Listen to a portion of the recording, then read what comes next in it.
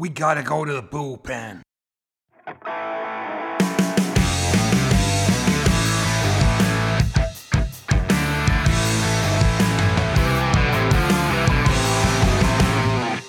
So, gents, big news in the world of European soccer this week when clubs announced a breakaway European soccer league across 3 different countries.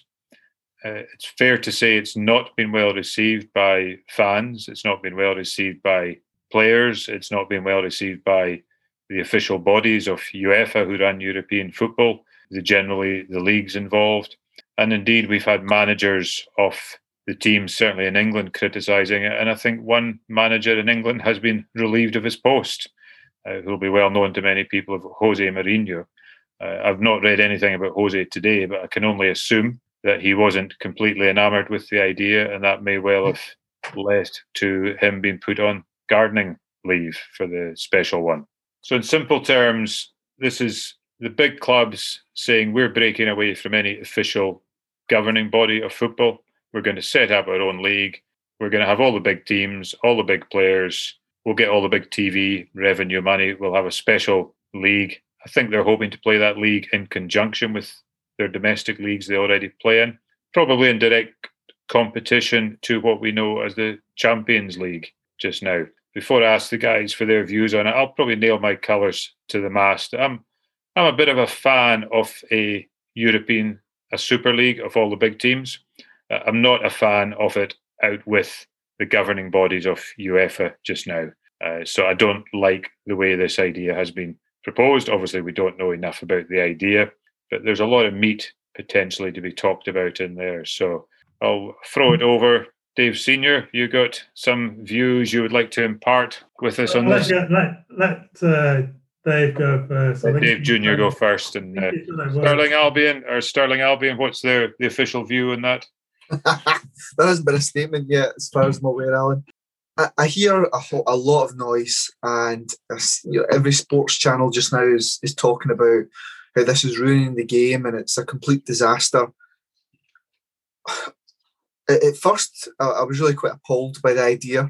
And then when I started to think about it, I thought, well, what's everyone so upset about?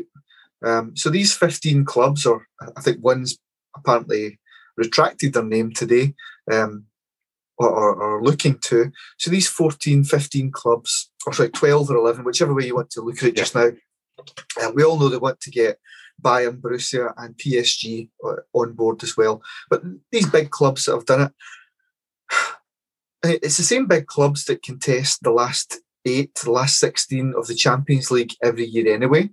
So if you're still going to play your domestic football, does it really matter the name of the two? I know I'm simplifying it a lot here. Does it really matter who runs that tournament? I mean, they're all doing it for money. The upper echelon of European football has been a closed shop for years. It's the way of the world. If you are, I know you mentioned Stirling Albion there, Alan. Let's use Ross County as an example as well. I know you've got a fondness for the Highlanders. Ross County aren't ever going to win the Champions League. They're probably never going to participate. Sorry to burst your bubble. I'm astonished. If you take it down to its very, very roots of football, and people seem to be saying this is the death of football, this is the worst thing that could ever happen. Ross County fans, nothing's going to happen to their football club. It doesn't matter if all of a sudden there's a bit less money flowing into the club. They would adapt. They would, regardless of where your football team play, if it's at a public park or if it's in front of 60,000 commercial sponsors turning up that have flown in from Japan that week to watch a game at Old Trafford, it doesn't really matter. It comes down to the football. I think if you're going to get all dramatic about it, football, and particularly the bigger clubs, sold their soul many, many years ago. And I think that UEFA's outrage is almost a bit mock, and I think that they're just a bit pissed off because they won't be making money anymore. It's nothing to do with football and their love of the game and all these great things they do, because they could and should be doing a whole lot more. In my opinion, it's purely down to they see their position as being usurped and they won't be making money out of the common man anymore, and it'll move to somebody else. So I'm sure I'm missing a point somewhere. But from my point of view, as long as I can watch whatever team I want, I don't really care if it's the Champions League or if it's the European Super League. I don't give a monkeys. I think the interesting thing is how the money flows. And I think that is one of the concerns just now, because every penny the European Super League would make would go to the 16 teams that participate in the European Super League. And I think there's an argument just now that every penny that the Champions League makes is distributed amongst the clubs and UEFA, who can then pass money on. And every penny that the Premier League makes gets passed around English football teams or Scottish football teams. So, yeah. So what do you make of that? Well, I read a little bit up on that. We've mentioned before The Athletic, really good website, really good app, really quite good journalism. And I'm sure I read a piece of their article that this European Super League claim that actually more money will be fed back in to grassroots football, and it's part of their whole package, is that more money will flow in. Again, it's really quite interesting how they look. It's not going to be a 15-team league. They're talking about 20 teams, that 5 teams every year will get an invite. Is it really any different? If you look at how UEFA have watered down the Champions League, it has moved away from the champions of countries, if you want to be nostalgic about it. Let's go back to Scottish football. If you're the Scottish champions this year, Rangers, the last few years, Celtic, you've had to play 4 ties or potentially 8 games to even reach that stage. And Scotland aren't a small country by any means, particularly when it comes to European history. We've won our fair share of trophies. We've won a European Cup. We've participated in to a really good extent. We're not a Moldova or a Latvia or an Estonia. These guys have got no chance of ever playing at any sort of high level. We're quite well off, and we are still a million miles away from competing or even reaching group stages of the Champions League. So it's been a closed shop for years. And again, I don't know so much about the detail, but they do claim that more money will flow into the governing bodies of countries that participate. I'm not sure if that extends to other countries as well. But I think where it really becomes of interest is UEFA talking about banning players from the Euros and the World Cup if they participate in these tournaments. You think about someone like Andy Robertson, Liverpool's left back. Could he miss out in the Euros in the summer? Because he signed a contract for a football club 3-4 years ago, and that club make a decision about where they ply their trade, could he miss out on leading his country a tournament for the first time in 23 years? That'll be an interesting political element to be discussed over the coming months. Yeah. Dave, any thoughts? Yeah, that's what I always thought would prevent a breakaway Super League from happening, was that, UEFA, FIFA would be able to ban the clubs from the domestic tournaments. I don't think they're that bothered about the domestic tournaments, are they? Although I say, Tottenham are well up for the League Cup, aren't they? If there's one thing that ought to have been done years ago, complaining about games, it's the League Cup. Then why don't we just say, right, we're in the Premier League, we're not going to join that tournament, we're going to leave that to the guys who are in the league. Anyway, that's another thing. But I see that the Super League, I haven't read the article yet, but they've already, presumably today, filed injunctions against FIFA and UEFA to try and stop them from banning clubs or players from future tournaments. So they're obviously concerned about this because, it's sort of like about the players that, they do want to play in World Cup, so that, the clubs themselves, football clubs, we all love our own football club. But football clubs are employers, and they're particularly bad employers, and they have been in the whole history of football.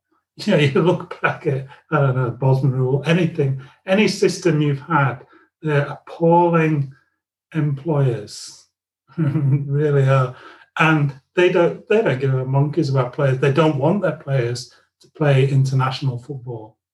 There's UEFA had to bring in rules to prevent them from, feigning players' injuries so they wouldn't have to go and play. So I don't really instinctively, I'm against it, but I'm with Dave on, this is all about anti-competitive.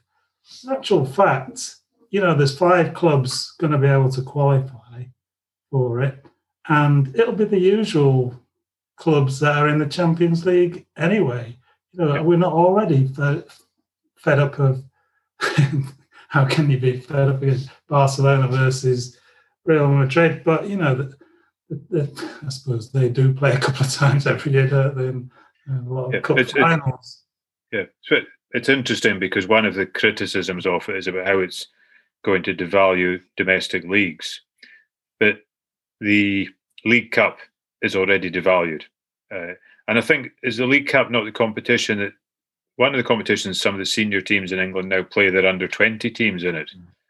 The FA Cup, did Liverpool or Man United not play a Super League game or a Middle Eastern glamour game before playing in an FA Cup tie? It was the World. Yeah, I mean, I'm not the biggest Man United fan. They got criticised for that, but they were were they not required to play that game by the football authorities in this country? So it wasn't Man United's fault, and we're trying to to promote what is probably in our World Championship of club football. It's not a bad idea, is it? There's an interesting angle there about a lot of the reaction we're seeing in the UK, obviously generally dominated by English football fans as the bigger nation. But if you consider the English teams we've seen them in the early group stages of Europa League and Champions League playing their second string teams because they know they're good enough to go through. Whereas for Scottish teams, fortunate enough to get to the group stages, it's such a massive achievement. So you've already devalued these competitions in some senses, playing against the smaller nations, such as Scotland. So we're already struggling with that. We've got Sky, BT Sport, the English Premiership, all complaining about this is all just a money-chasing exercise. When I took Sky Sports out, I got all my sports needs on there. I've now got Sky Sports, I've got BT Sport, and I've got Premier Sports. They have the same commentators on a lot of these channels, so I don't know what the relationship is there. But in effect, I'm now paying for 3 channels so as I can watch the Scottish Cup, the European football, and domestic league football. So there's a lot of greed going on there, relying on people like myself to put the money in anyway. And you might get a new TV channel coming along for this European thing. I'm excited by the concept of a league because I've always sort of thought, Yorkshire Dave might not appreciate it, so me bringing it up so much, but the first year of the Champions League, and you knew where I was going with that. But when you consider how the Champions League has developed from initially it was 8 teams, 2 leagues of 4, and the winners going into that. So I was lucky enough to see the group games at Ibrox that season. The Champions League has developed nicely, but now it's quite complicated. It's quite cumbersome. Yes, it allows people to come through who maybe don't normally come through, but I'd be pretty confident if I looked at the last 8 in the competition over the last 10 years. The same people who are now saying the Champions League must be protected, against this, are the same people who, when they extended that to non-champions, were saying this is the end of civilization as we know it. When it extended to, fifth place clubs have qualified from England for the, in inverted commas, Champions League. I never really had a problem with it. think I pointed out previously that Real Madrid were not champions of Spain, but they won it for the first 5 years in a row, didn't they, in the mid-50s to 1960. As I'm pretty sure Barcelona were champions of Spain during that period, so they qualified as holders of the competition. Never really. It's the best teams in Europe are playing in the Champions League, are they, every year? Yeah. And surprise, surprise, it's the same ones pretty much all the time. There's a top two in pretty much every country, isn't there? Yeah. In England, it probably extends to 3 or 4. And in terms of devaluing competition, I'm pretty sure if you went through not just the big leagues, but most leagues in Europe, you will find a very small number of clubs have actually won their championship in the last 20 years. So competition has been badly affected by money, because the big clubs, in whatever market they're in, will attract the most money, will attract the best players, and will win year after year. That's one of the reasons why we loved Leicester winning the league. But let's face it, that's a once in a blue moon experience. And football cannot rely on a once in a blue moon experience for that level of excitement. And UEFA should possibly have thought about this and done a wee bit more to get this done. And interested in the American angle in this, and we've obviously got a lot of American listeners. I think there's 4 of the 8 announced clubs have American owners. 3 of them English. Arsenal, Liverpool, and Manchester United all have American owners. Obviously, Liverpool owned by Fenway Sports Group, who own the Red Sox as well. Yeah. It's a bit of a closed league here. We're talking about European Super League, although they are talking about 5 extra clubs being allowed in every year. How do you feel this compares to? I mean, the MLB is a closed shop. The NFL is a closed shop. Yes, they've expanded when they've seen a geographic or a financial need into a certain area. Football has relied on promotion and relegation in its history. How do you see this playing out? How do you see the comparisons with the American systems?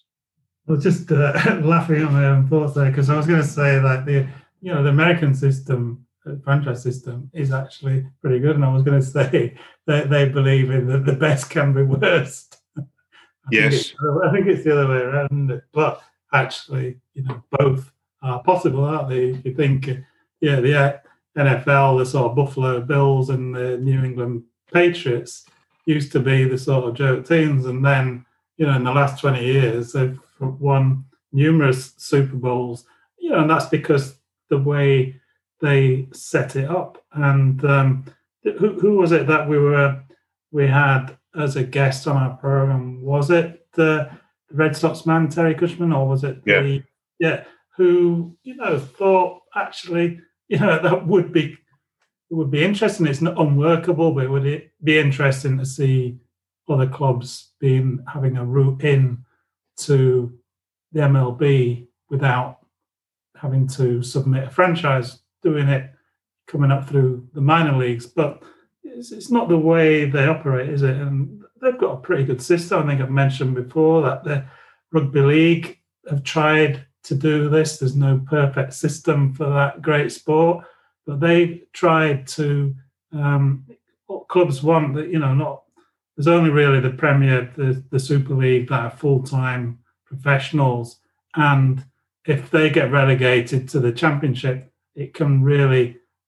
I think they get some sort of parachute type payment, but it can really affect them financially and not do them any good at all, and that's not what you want for the sport. So there's definitely problems with relegation, isn't there, from leagues, but football is a sport that's built on the hope that we can make it, we can come through. There's loads of examples of teams that have come through the divisions. Who's the team in Germany that have done it quite recently? Red Bull. Yeah, I don't think they're everyone's favourites, but it shows you what's possible. They're obviously backed financially, but that's the way we seem to like it in football. So anything that threatens that is not going to be popular. Dave Jr.? Yeah, it's hard to add anything more to the argument. Whatever your team is, you're going to follow them regardless of what league they play in. It'll be interesting. There seems to be some real vociferous reaction at these clubs' grounds. The other clubs, I'm a bit of a loss to see how it affects whichever league or cup your team plays in. I'll be there. Yeah, you'll be there. You'll be watching. You're supporting. Nothing will stop it. I think about watching the other night. There's a good documentary about Clydebank. The hardships that club went through. Their fans. If you want to support Clydebank, they are still out there now. The fans of that club work their way. They watch rubbish for years. They try and find a home. Again, this is just a big play for money by the top teams and UEFA, and a lot of my guess, the 6th through 12th place teams in a lot of the top divisions are angry because it might be closing an avenue down to them, but it's not going to stop the common man supporting their team in whatever league they play in. And women, I apologise. Dave, were you going to come in on something there, Dave? Yeah, just thinking about the American ownership and the money aspect and the value of clubs, and why successful businessmen come into a sport which is, it can be quite precarious. You've seen what's happened to a lot of clubs going out of business. My own team, Leeds United, spent 16 years in the second tier because they really got into such financial difficulties. Trade, going for living the dream was that that was the famous quote from Publicity Pete, wasn't it, Pete Ridsdale? And they were chasing being the top team in Europe, and they overstretched, and 2 years in a row they failed by one league place to get into the Champions League, and that became the unraveling of their financial status. Yeah. You look at probably you remember as well as I do, Manchester United, probably the biggest club in Europe, the world. It's either them or Real Madrid and Barcelona, isn't it? 1989, Michael Knighton agreed to buy the club from Martin Edwards for £20 million. Now, 1989 is not that long ago. 1991, they floated onto the stock market, which was probably anticipating the Super League, the Premiership, sorry. Sky nearly took them over. Do you remember in 600? Yes, that's right. 1999, it was actually accepted and not backed by the Monopolies Commission. And then the Glazers, or the Hanson brothers, as I like to, not the band, but if you watch the film Slapshot, you tell me that those three brothers who played ice hockey, it's a great film, by the way, but you tell me that's not the Glazers. Anyway, that's another story. In 2005, they bought Man United for something like 800 million, and famously they borrowed 500 million. Now, they're not stupid people, are they? They knew that there was another tier to come in terms of, TV deals and everything else. So they bought it for 800 million quid. They're valued at over 3 billion just now, and this is before whatever the Super League will do. They've been sort of planning this for 15 years, something like this. They're ready for this. If it goes ahead and in a few more years, that 3 billion will be 6 billion. They'll sell and be off probably. So you almost come on to the conclusion there that this Super League becomes the teams become more and more powerful, more and more stronger. They pull away from everyone else completely. But I think the conclusion we're potentially coming up with there is, has that not already happened? Is it not just bigger scale of only 2 clubs in Scotland have won the league in the last 40 years? Is it not? Is it the same thing that the quarter-finalists of the Champions League, you will guarantee at least 7 of them will be Super League teams? So there is really, they're getting stronger, but it's up to the product of the teams left behind to make their own product stronger. I've often wondered, again on a smaller scale, and possibly I've got an example of this which maybe not worked so well, but Rangers and Celtic aren't popular amongst other teams in the Scottish League.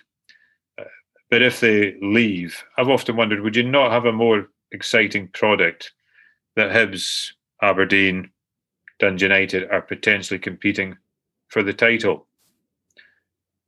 Or is the fact that so much money is lost by 2 teams moving out the problem? Yeah, I mean, we've had this discussion before, haven't we, when, it was mooted that Rangers and Celtic might join the English Premiership. And,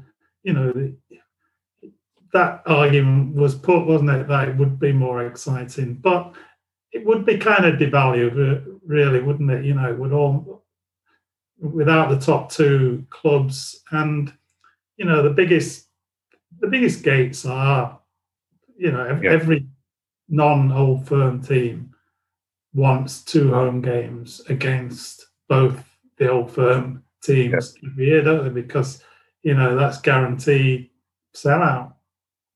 So does this then come on to Dave Jr.'s point that it's the teams in England from 5th to 12th place who are relying on the revenue of those top 4 clubs, that they bring in TV deals and they bring in full houses when they play them, that becomes the critical feature? I think it's the TV deals, isn't it? Without, 6 English clubs, taking away 6, the top teams, there's still enough good teams in there for it to be a good product. I hate that, but you know what I mean. But it is going to, it's surely reduce the revenue, the TV revenue. And Sky last night, I was listening because I was watching the Leeds Liverpool game, and of course, Jamie Carragher and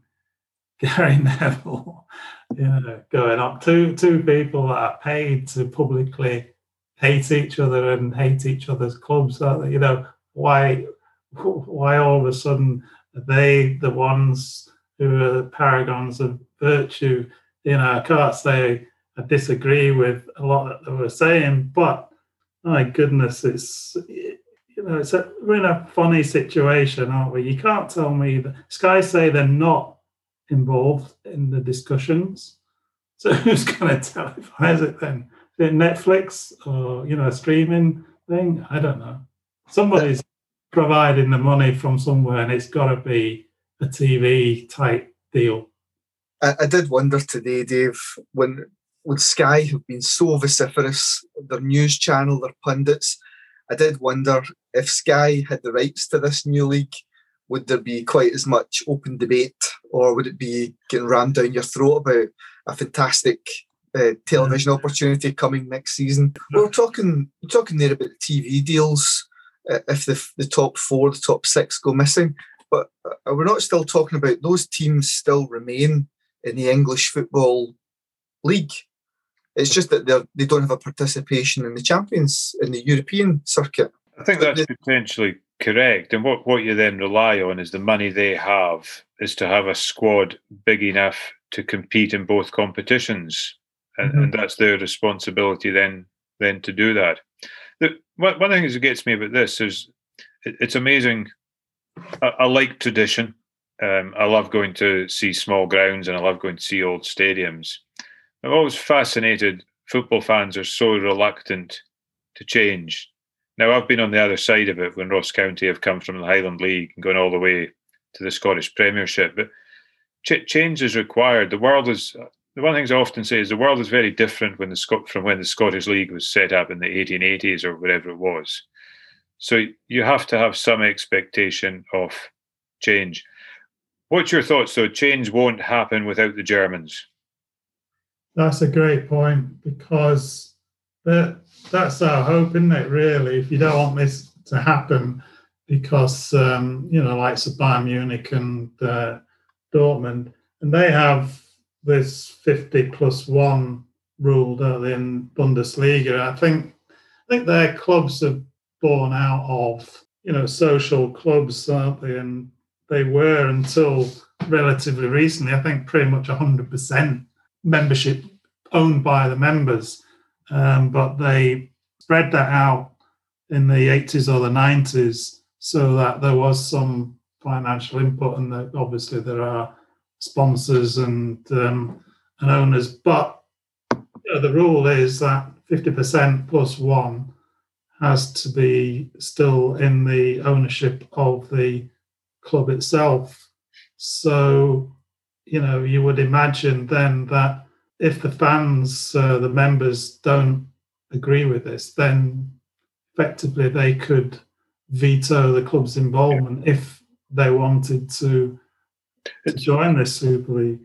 It's a fascinating model. I'm a member of Club 1872, which is a fans' organisation at Rangers looking to invest by buying shares. And I think today they just made a significant purchase and got over 5% of shareholding. I think the goal is to try and get over 25%, which suddenly starts giving you a lot more rights. But that's a long way away, because in Scottish football terms, I imagine a club like Rangers require some wealthy benefactor or business to come along with £5 million every now and again. So £500,000 investments from the fans, much as they're welcome. You can build that up through time, but I think that'll take an awful lot of time to get to that sort of level. And is it Agnelli has played an unusual role in this, as he was head of the European Club Association, but he's now possibly the snake in the grass who's then leading the European Super League. So he's already resigned his position as head of the European Clubs Association. His position, he's obviously very committed to this. Yeah, Juventus, isn't it, I think? Juventus, yes, that's right. Yeah, I'd sort of lose track of who's who, and let's face it, the UEFA guys and the FIFA guys, they've not covered themselves in glory, have they, over the decades? Where there's pretty much unlimited amounts of money, there's going to be equal amounts of corruption and shadiness. Possibly a lot more to run in this story. We see that the big teams have a lot of power and a lot of success already. We see that that's probably the way it's going to happen and continue to happen. We like the fact you've got promotion and relegation. That's a key feature of football. We like the fact people can get entry into these leagues. We're concerned about the impact on international football. We'd question if UEFA needs to be stronger in here. We're intrigued by the idea of a league as opposed to a cup. A lot more to come out from this. It's not a complete no, but there's aspects of this that we just are uncomfortable with. I think the thing that frustrates me about this is, at the moment, a lot of the narrative being given out is really one-sided, which is understandable, that's okay. But I think the sides that are telling you the one side of the story are the sides that are really going to lose from this. The media partners that don't really know where they stand, and they're worried about their own financial interests. So I'd be interested to hear a little bit more from this European Super League, and indeed if there is money to flow back into grassroots football, then I'd be really quite interested to hear about that. One thing that's really quite clear from the last few days is this isn't just a bunch of people round the table talking about doing this. As Alan said, they've resigned from real positions. Something's going to happen. Something's got to give. Hey, thanks for joining us on the Highland Bullpen. We're also featuring on all the usual social media channels: Twitter, Instagram, and Facebook. Just search for the Highland Bullpen. On Twitter, our handle is at HBULLPEN, at HBullpen. At Instagram, it's Highland_Bullpen. And Facebook is quite simply the Highland Bullpen. We've also got our email address, highlandbullpen@gmail.com. We really appreciate those of you who've got in touch, asking questions. We're here to learn ourselves, and we're here to help you guys learn as well. So feel free to contact us and follow us on any of those channels. Thank you.